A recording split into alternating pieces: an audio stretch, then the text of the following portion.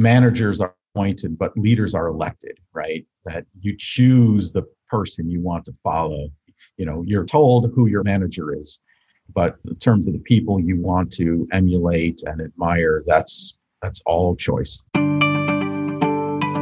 Welcome to Create New Futures, a show about thought-provoking ideas and practices you can use to create and shape your future in life and in business. Join Aviv Shahar, author and innovation strategy consultant, as he shares his proven strategies that have helped clients create breakthrough results. Aviv has guided executives at Fortune 100 companies, and now he wants to help you.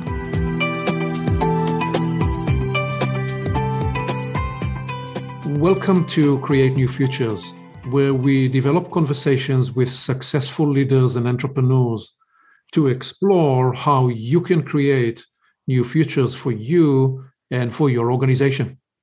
This is Aviv, and today I'm speaking with Tom Chiarella. Tom is the CEO of Resonance AI.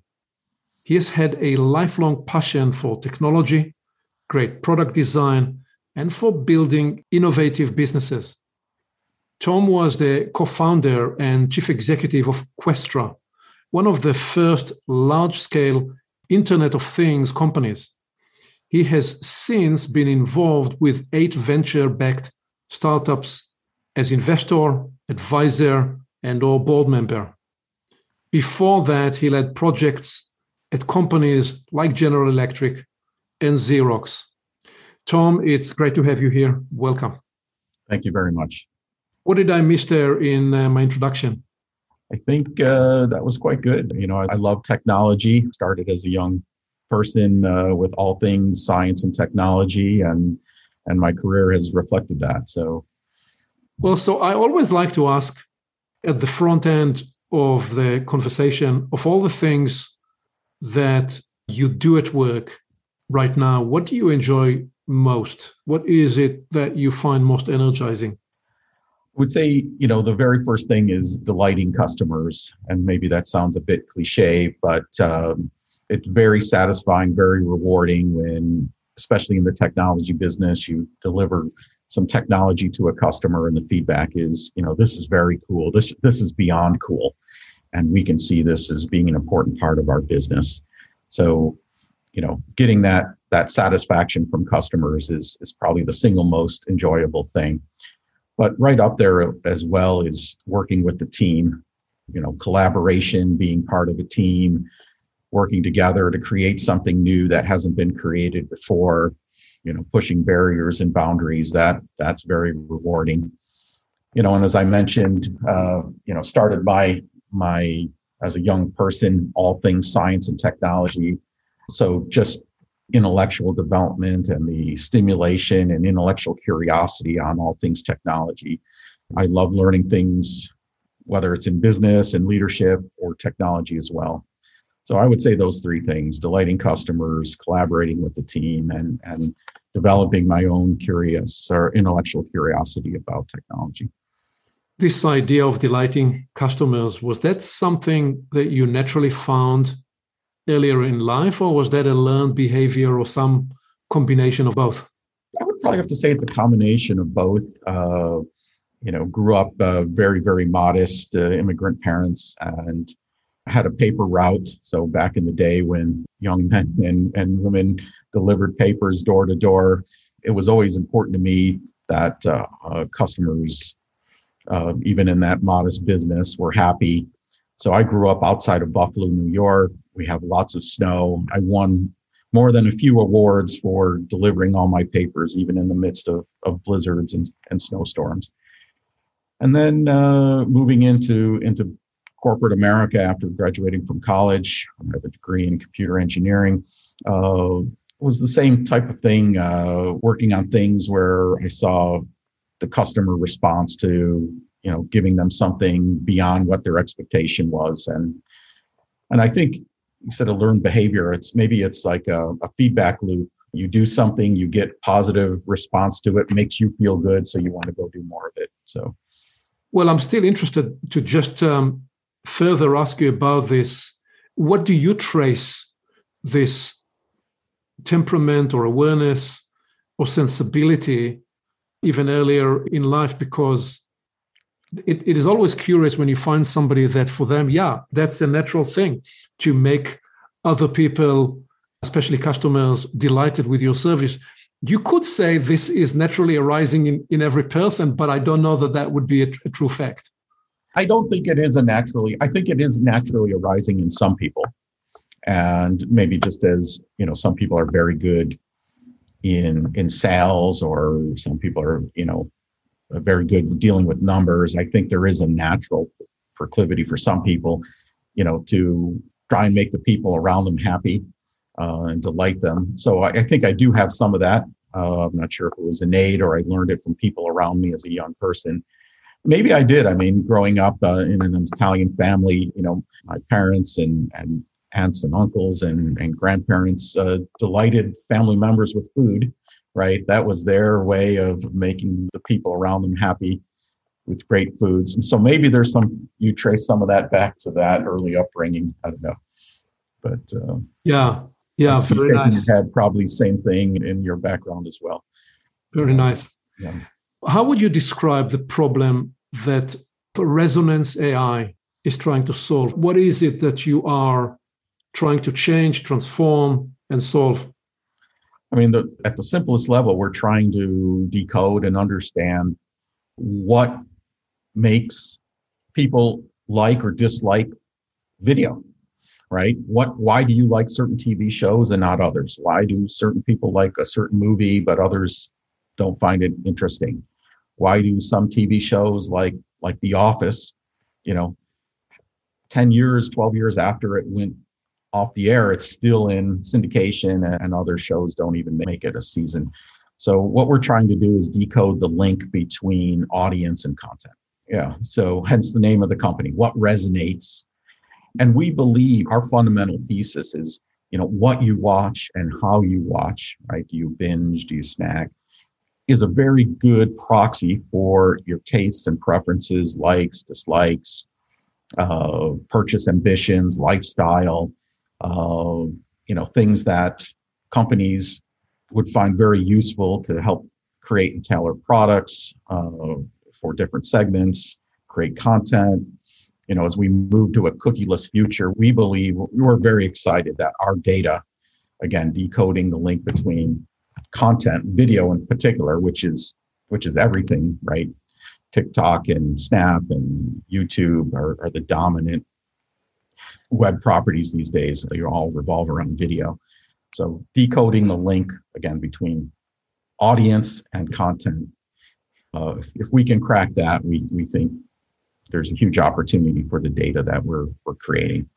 So how are you approaching this science? I mean, I've worked with and helped teams in companies like Procter & Gamble and like General Mills. These are the old companies that developed and others that developed the science of unearthing consumers' insight and right. Getting to understand deeply what delights consumers in those categories. You right. are transitioning to a whole other space. What is the science that's behind this inquiry, and how are you approaching this decoding conundrum? So our company, we have basically 3 AI platforms. One is what we call audience intelligence, and we aggregate viewing behavior for several million households on a second-by-second basis. So you can imagine yourself, say, watching TV, and it doesn't matter if it's streaming or traditional TV. You have the remote in your hand and you're pressing pause, rewind, replay, channel up, channel down, bring up the guide. So we have that data for several million households, and we stitch that together to try and determine what each household is watching and the mode that they're watching. In the traditional ratings universe that many of us may have some background in, it's simply counting how many people are watching at any given time. We're trying to decode the mode of watching. We have a second AI engine we call content intelligence. Literally, video content goes in and the AI extracts the creative essence. So who's on the screen, what are the stories, what are the moods and emotions, That part is very, very difficult to do, right? Having AI watch TV, for the lack of a better word, with human-like perception, right? Something is supposed to be funny, for example. And then we have what we call the resonance AI, which takes the content intelligence and juxtaposes it with the audience intelligence to determine what people like and don't like. And we can do that on, any variety of dimensions, whether it's certain demographics, time of day, region of the country. It's interesting, for example, I'll give you some quick example, but one of the things our AI decodes is what we call speaker prestige, how the use of proper English, accent, things along those lines. And for certain audiences, prestige, say a fine London speaker, resonates very highly. And for other audiences, it resonates very negatively, which when you think about it, there's a reason all the bad guys in Die Hard movies are fine-speaking Europeans, because it resonates distrust in certain audiences. And so those are some of the findings that's just a sort of a very topical, but that's what we hope to be able to provide to our customers, that level of insight.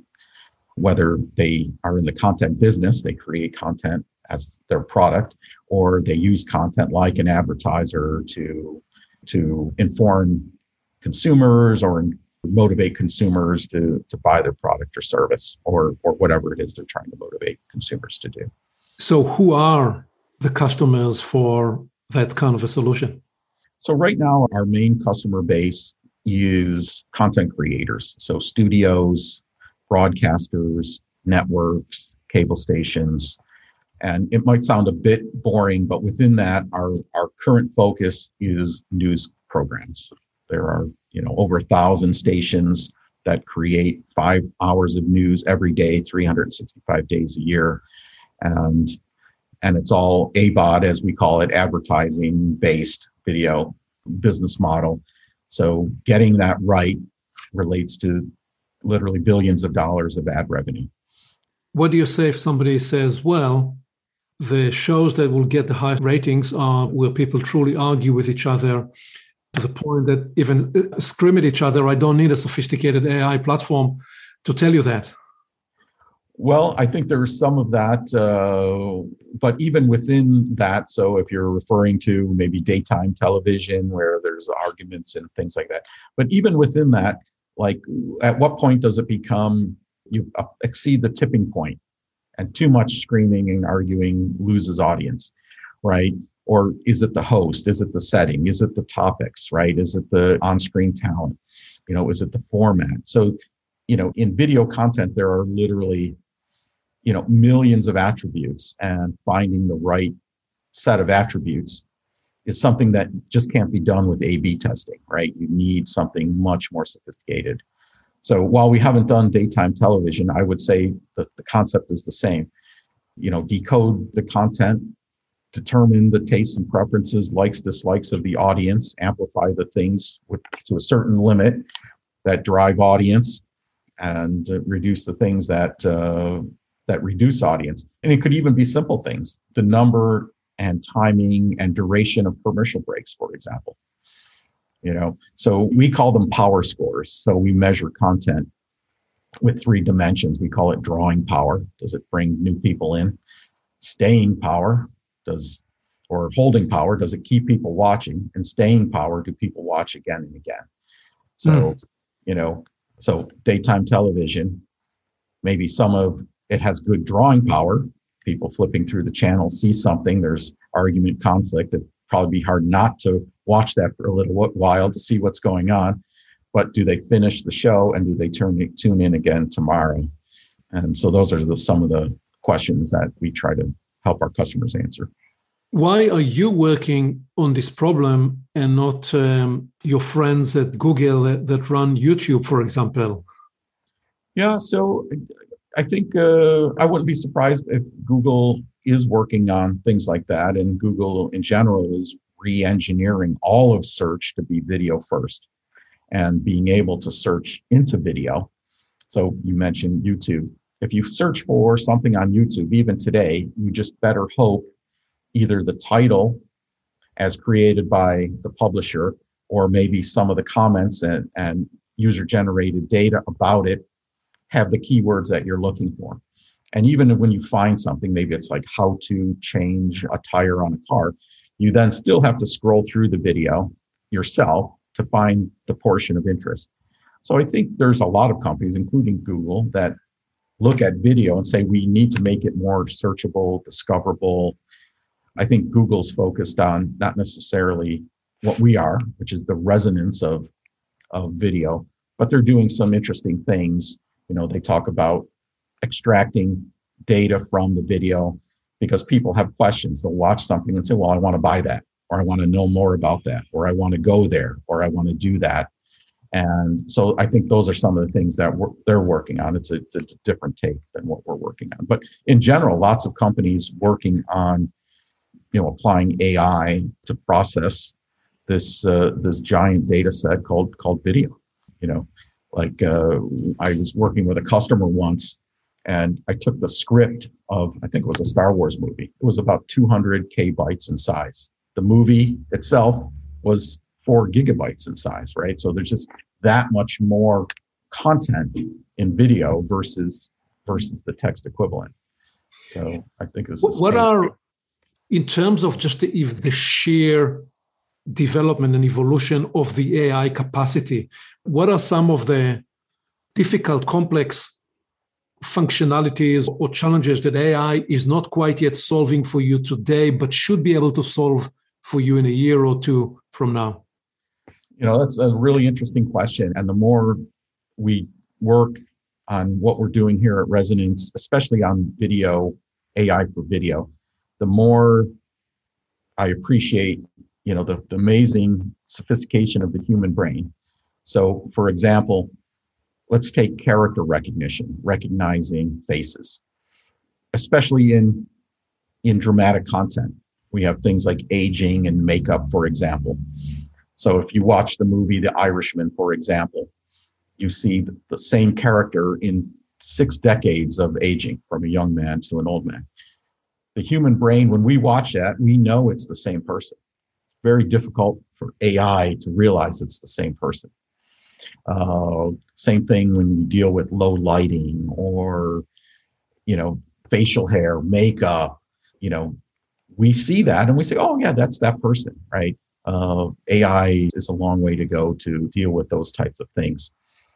Simple things, for example, maybe someone is staring at the camera, but then they turn around and walk away. AI, if you're looking at the back of someone's head, you don't know it's that person, but the human brain knows, right? We just saw that person turn around and walk away. We're sort of tracking when we know who that is, even if they're way in the distance on the screen, because they were in the foreground and now they're in the background. What we call speaker diarization. So if you have multiple people speaking, even if there's no video, the human brain says, oh, there's 5 people in that conversation. We can associate different voices. AI isn't there yet to be able to do that.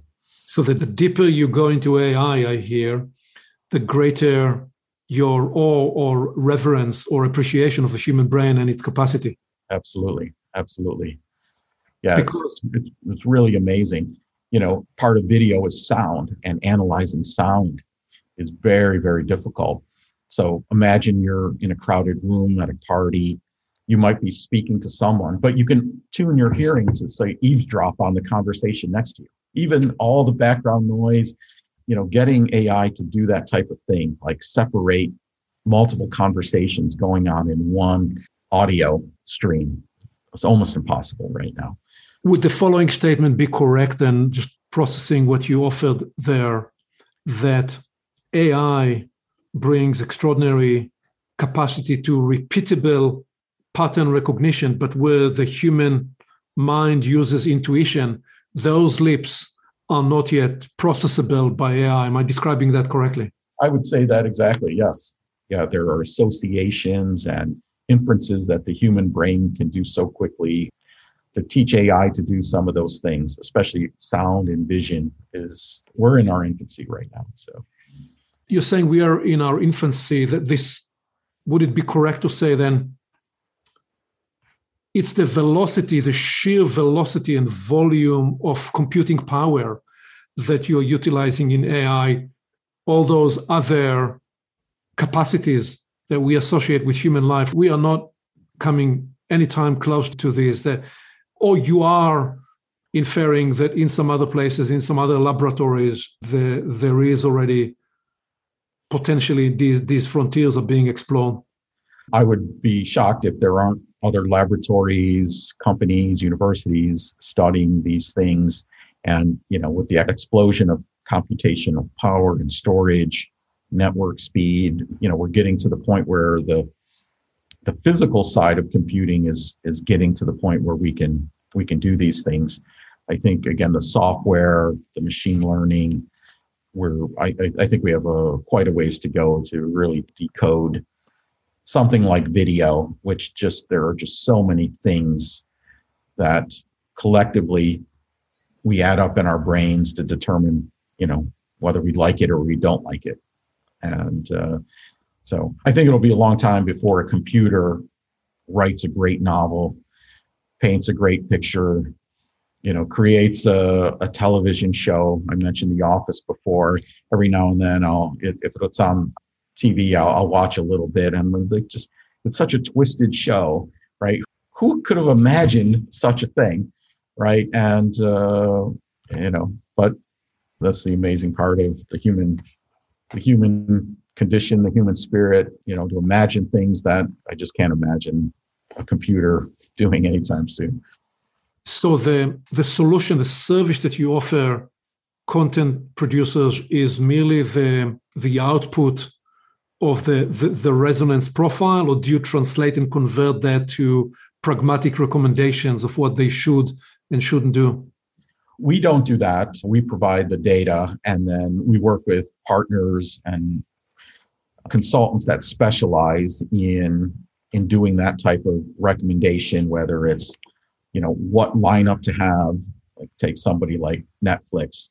They've been doing more with, sports related dramas, for example, or documentaries. I'm a big Formula One fan, and one of their big shows these days is called Drive to Survive, which is really amazing. It's like the back look inside the life of Formula One. And so, companies like Netflix could take our data and say, oh, we serve these audiences, but there are new audiences. And if we had programming that looked like this, right, we could activate a new segment in our viewer base that we don't have right now. Or, what content to license, what content to make, whether we call it series maintenance, to renew for the next season, or, it's run its course. It's creative, as I mentioned before, is a factor of inspiration. I don't see computers anytime soon having human level of inspiration, but we can inform inspiration. And that's one of our big applications, being able to guide the creative team. So they may have great concepts, but how to present it. I'll give you an example. The human audience, especially if you want to grow audience, if you have too many characters coming and going, it's hard for new audience to come on board. One of the things that we're doing now is analyzing content for diversity, whether it's gender, lifestyle, LGBTQ status, ethnicity.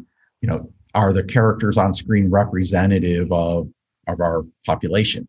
The premise being, essentially, we like to see people like ourselves on screen so we can empathize and resonate with them. And feel the characters, even if they're on screen and they look like us, they're presented in roles we find,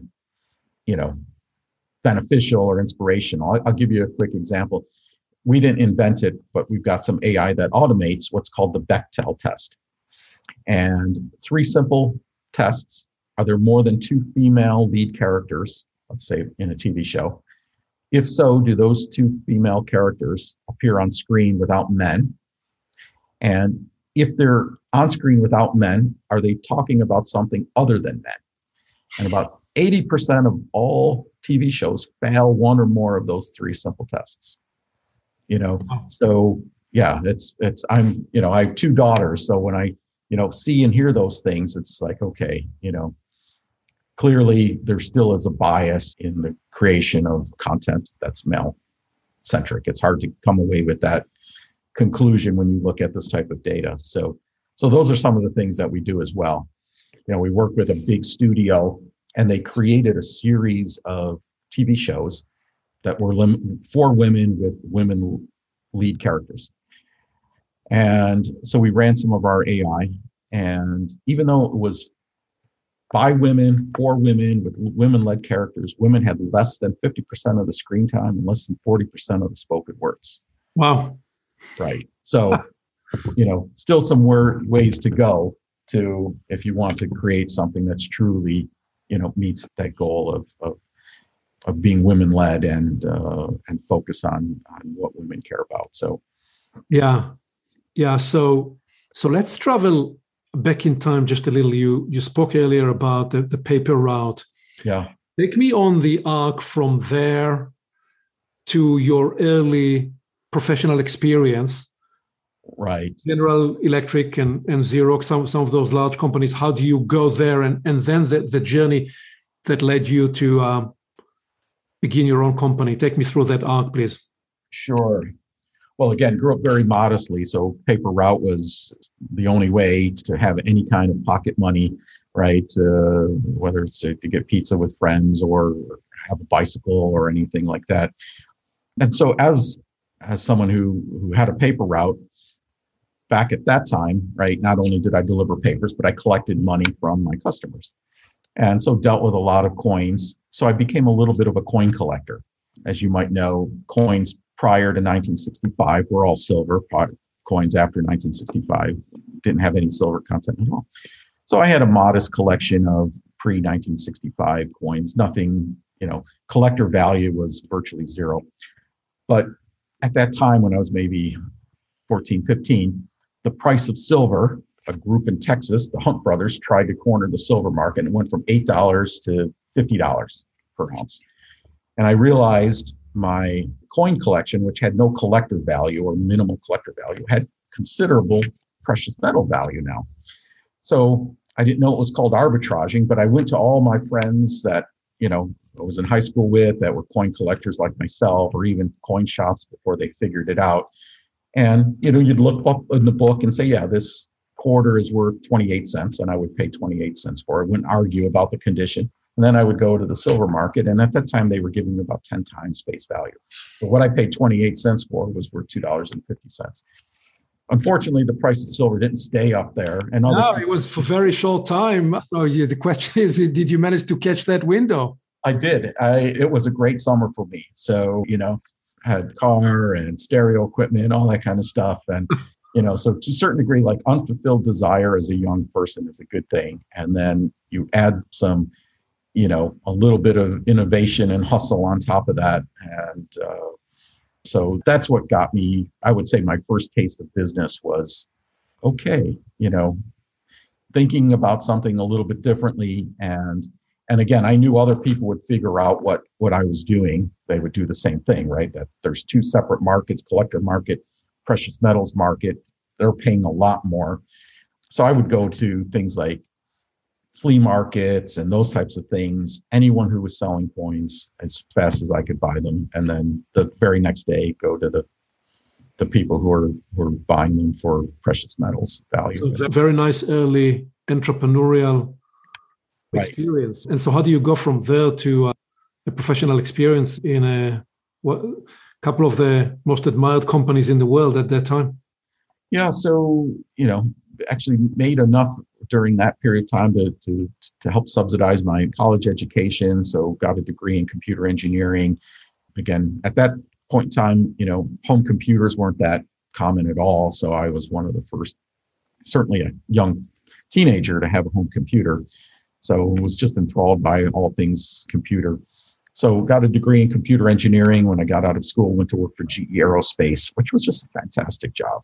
GE was an amazing company, and got to play with all the biggest toys. We were creating computers for aerospace applications. So like money was no object, right? Performance was everything. And so I learned a lot, had some great mentors. I loved my time at GE, but then they sold our division, and I didn't want to go into defense. So our division ended up as part of what is now Lockheed. and I didn't want to go into defense. And so went to work for Xerox when, it was one of the coolest companies ever. As you might know, pretty much everything we have today in computing originated somewhere inside Xerox. The mouse, the GUI, Ethernet. Before it was called PostScript and Adobe, it was called Impress. PostScript was a Xerox product, was a Xerox technology. So I was part of an application called 6th Sense, which was Internet of Things for field service automation. And at that point in time, Xerox had something like 50 million pieces of office equipment, 22,000 people in vans driving around to break fix service. Some of the high-end stuff that Xerox made that went into banks and, commercial printing. If the equipment was down, it cost a tremendous amount of money to the owner operator, right? They couldn't make money in the business that they're set up to do with print. So I got the idea of Xerox needs that. Everybody who makes equipment where the cost of service is high and the cost of downtime is high would have the same need. And again, computer engineering background, did a lot of super high performance embedded systems when I was at GE. So that's where Questra, the company you mentioned in the intro, was formed. Just before we make this transition, you mentioned mentors. Yeah. I'm always interested in that period to discover how thoughtful, how strategic or intuitive you were about developing your career. And often that is very much shaped by the kind of mentors that you found or that found you. What were your ways in that space? Who did you find as mentors? It's interesting. I don't know if I even thought about it as a mentor per se back then. It was right out of college, early 20s. I just looked at it as like people I admired. And I said to myself, I want to be like that person, right? I want to, approach work. So, one of the first mentors, and I can name them, but I probably can all name the small handful of teachers and people we worked with for our entire lives. So the first one was a guy named Steve. And one was just so good with working with everybody. People admired Steve. And then he was just able to get things done. I'll never forget Steve. I'll be talking to Steve and he could program while staring at you and having a conversation. And it's just like, wow, I want to be like that, right? That's amazing. But, and then when I got to GE, that's when I was a student engineer at a company called Harris Corporation. But then when I got to GE, a couple of the people I worked with, a guy named Craig, he was just probably the best computer designer I'd ever met. I mean, just level of innovation. And he was a young person, but running a big team. And then there was sort of the old sage, maybe not old, but had been there for a while. His name was Jim. Jim was just so measured and calm. There could be like a huge, catastrophe in the making. And Jim just had, tons of quiet confidence that we'll just work through it. We'll fix it. Let's keep our heads on us type of thing. And so I don't know if, again, I thought about it as mentors as much as people I admired. And then I went to, again and again and again during the workday to either ask questions or, interact with. So, well, this is a fascinating element in a professional career. What you described there as the 3 or 4 or 5 people that profoundly shape who you are becoming and who you become through your career because they were there as role models. You looked at them, you said, I want to be like them. I'm going to emulate their behavior. And sometimes you didn't even know necessarily the full background or reason as to why they were able to act the way they acted, but it's simply there was a charisma and attraction about how they got things done and how they influenced the people around them. Right. And that becomes a formative influence into who you are becoming as a professional. Right. Exactly right. And, I've heard the saying, perhaps you have as well, managers are appointed, but leaders are elected, right? That you choose the person you want to follow.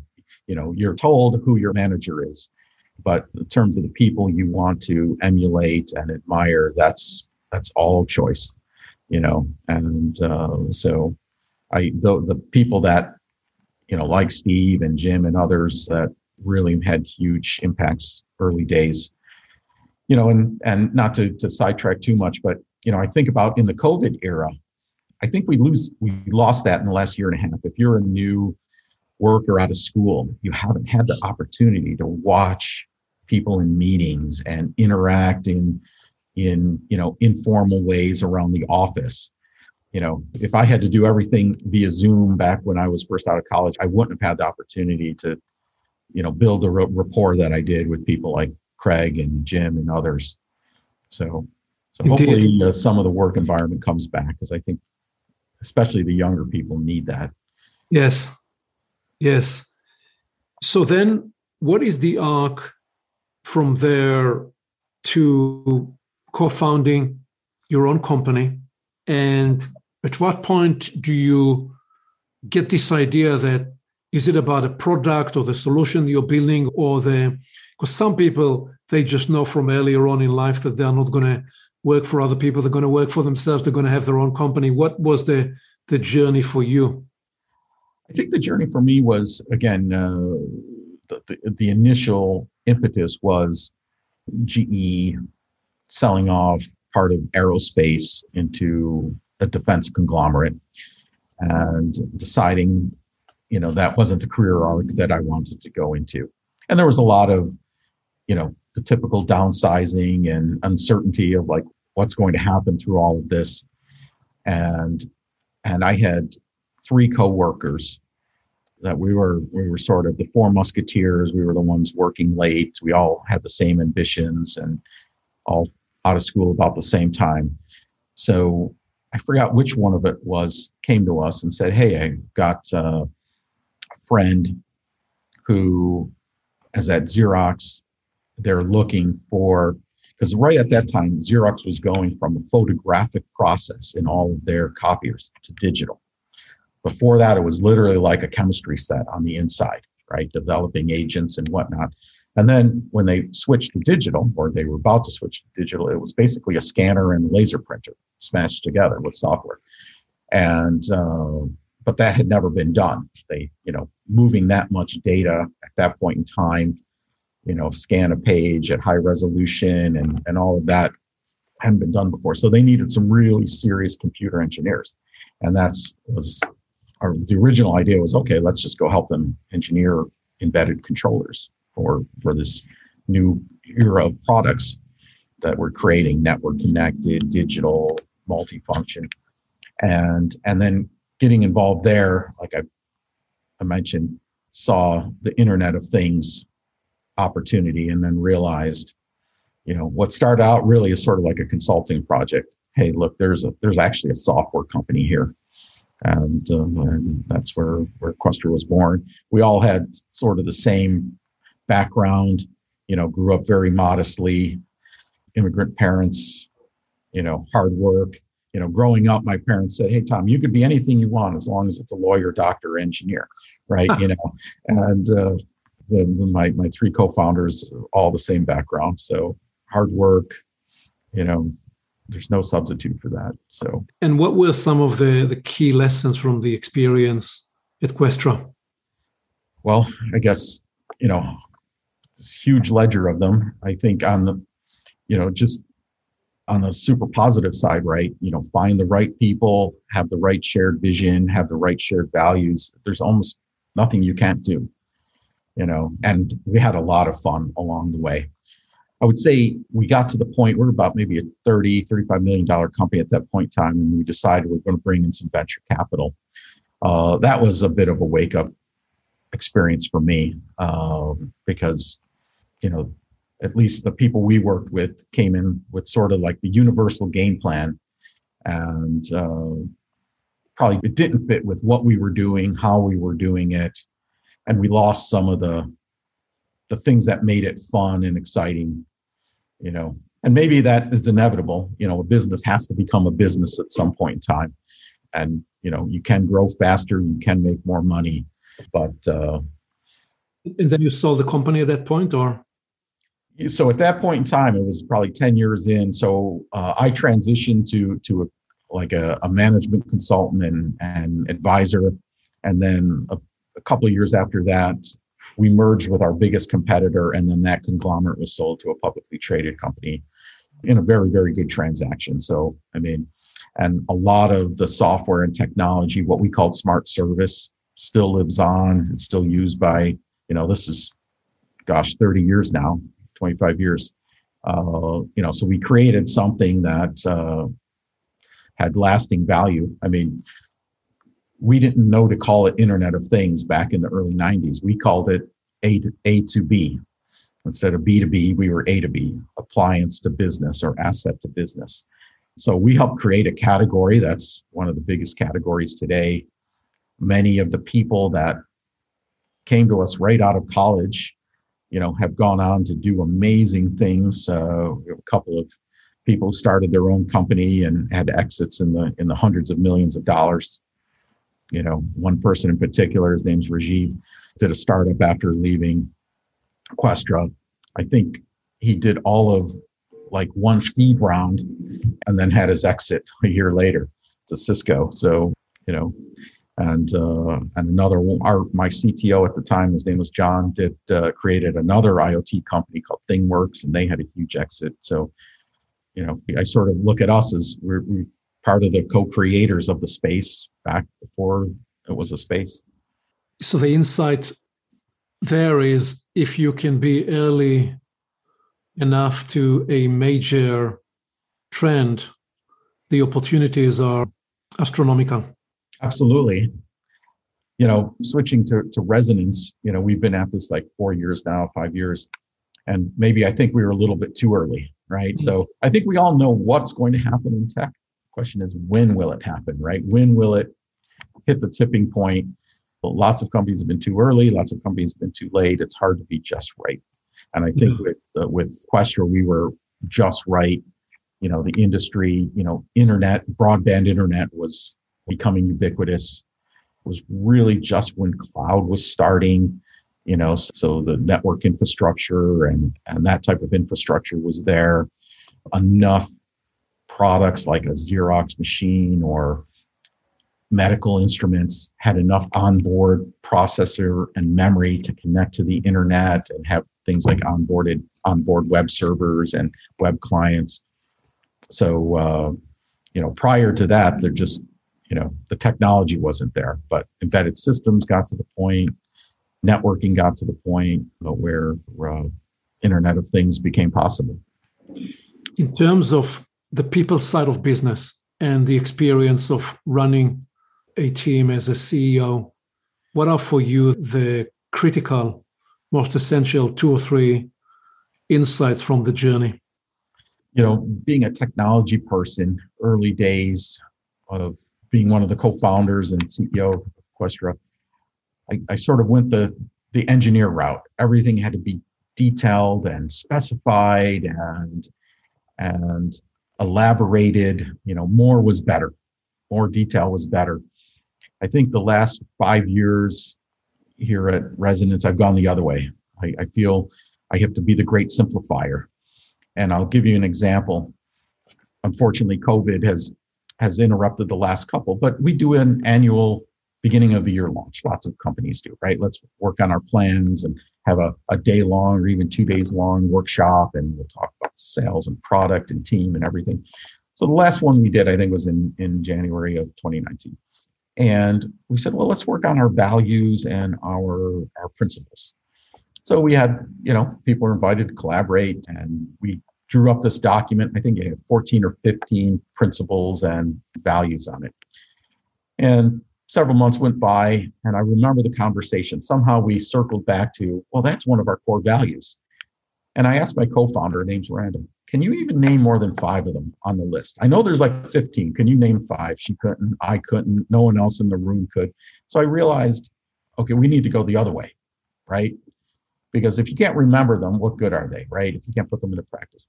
So we shrunk them down to what do we care about? At the end of the day, what do we care about? One was we want to delight customers, because if we don't have delighted customers, there's no business. 2 is we need to be good stewards of our company. the resources investors have given us, the equipment. And 3, we need to take care of each other, right? Our teammates. And so I don't remember the exact words, but it's essentially, we'll take care of the company, we'll take customers, we'll take care of each other. Those are our values now. And it makes life so much more easy. I had one of our engineers, every now and then he'll get to the point where he's got a bit of, he gets to the point of getting frustrated. And in one case, he basically hung up on a whole group of us on a Zoom, just sort of pouted away. So I spoke to him the next day and I said, did you take care of each other when you did that? He said, no. It's very simple, right? Did that meet our goal of taking care of each other? And he said, no. And that was, and you made some changes and apologies. And, so without having to consult, professionalism or these other things, it was just really simple. So I think, being the great simplifier is what I sort of see my job these days. Yeah. And I smile when you describe this story, because this, of course, has been a central element of my work over the last couple of decades with teams, the area of articulating the mission, the vision, the purpose, the strategy, and the values. And one of the ideas about values is we've often talked about it as VIAs, VIA, the values in action, not the values you print on a slide, post on the corporate wall and pray that it'll make a difference, but actually the values that you demonstrate in action every day. And then it becomes part of the behavioral operating system of the company. Right. We see it every day. And so it is so important when you articulate those core values to, when possible, also accompany the language there with observable behavior. Right. So how do we know? What is it that we see when we delight customers, when we take care of the company, and when we take care of each other?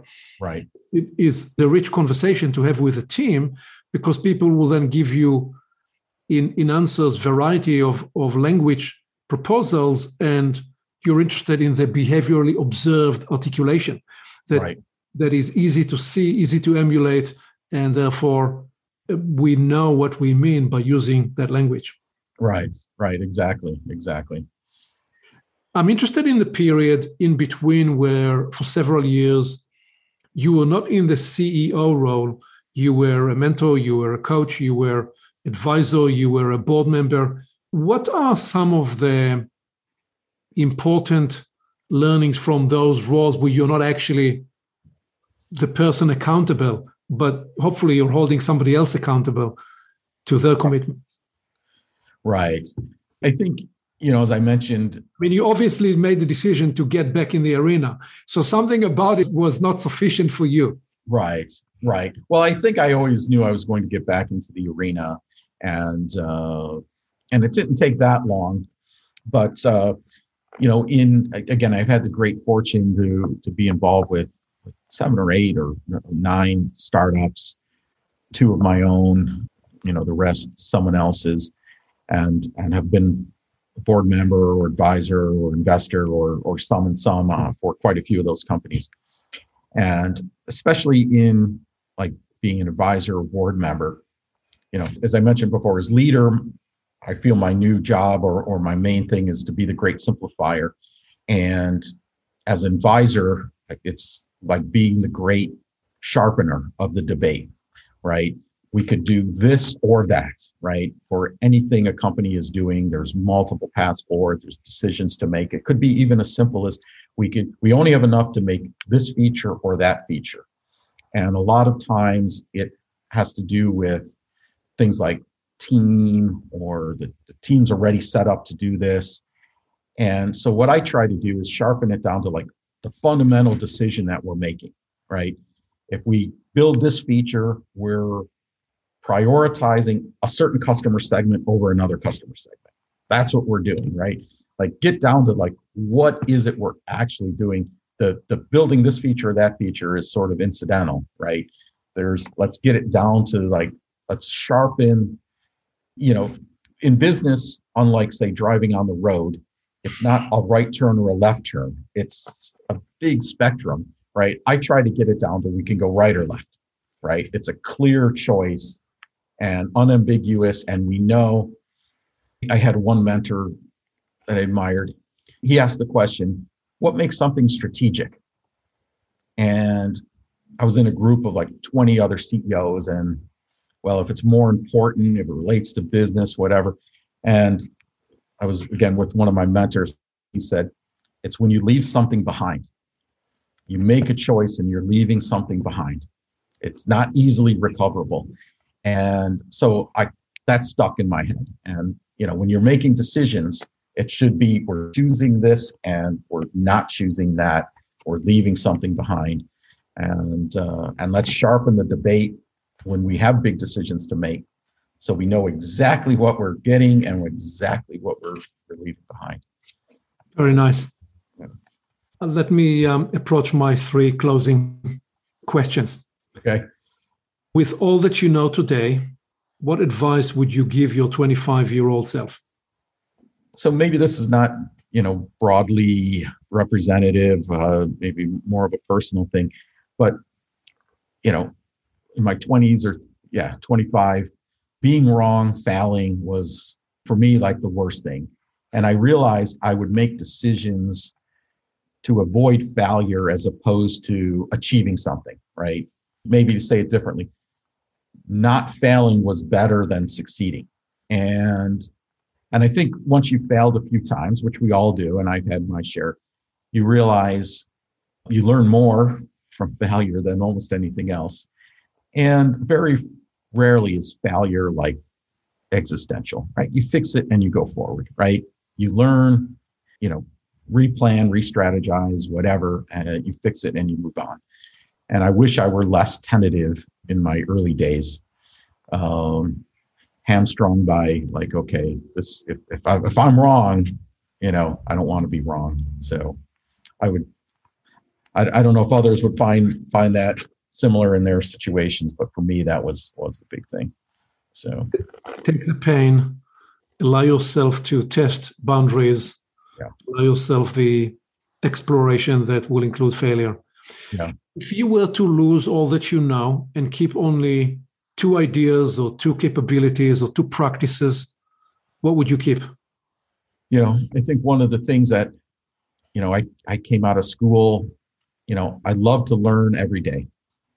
Right. So I think if I had nothing else but the love of learning and desire of learning, I think I would be okay.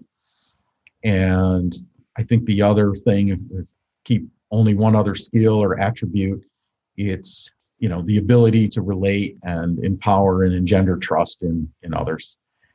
Very few great companies are built with just one person, right?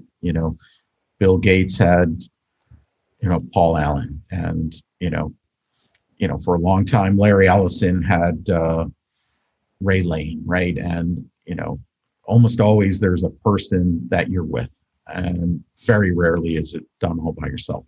So I think, if I could keep learning and I keep bringing people on my team, if you want to call it that, I think I'd be okay. That's awesome. Tom, thank you. Very rich exploration, this journey with you today. As we bring this to landing, what parting wisdom do you want to offer to people listening to create new futures? I would say, especially for younger people, I started out as an entrepreneur younger. I think, the fundamental decision to do something or not do something, I think more than often choosing the decision to do it is the right decision. Sometimes it's not, but more often the odds are with you. Should I do it or not do it? Do it. I remember when I left, decided as part of the transaction, I was going to leave GE, and my dad, old school Europeans, like, you don't leave a great company like GE. It's like you have career there, right? Aren't you going to stay for 40 years? Or my dad, when he emigrated to the US, he worked for General Motors for his whole career. And I said, no, I think, the decision to do this versus not, that's the right decision. And I think it worked out okay. So, yeah. So when you come to the fork in the road, take it. Take it. To quote Yogi Berra. So Exactly. Powerful message. Thank you so much. My pleasure. I hope this was a bit useful, maybe even a bit entertaining. Thank you for listening. Aviv always encourages his clients to identify the 1 or 2 ideas they can move forward into action immediately. What will you capture and apply today? You can always begin with a small action and then build momentum over time. When you move forward from an idea to action, you get immediate ROI, return on the time you invested, and return of learning. And then the learning cycle builds the success propulsion. One more thing.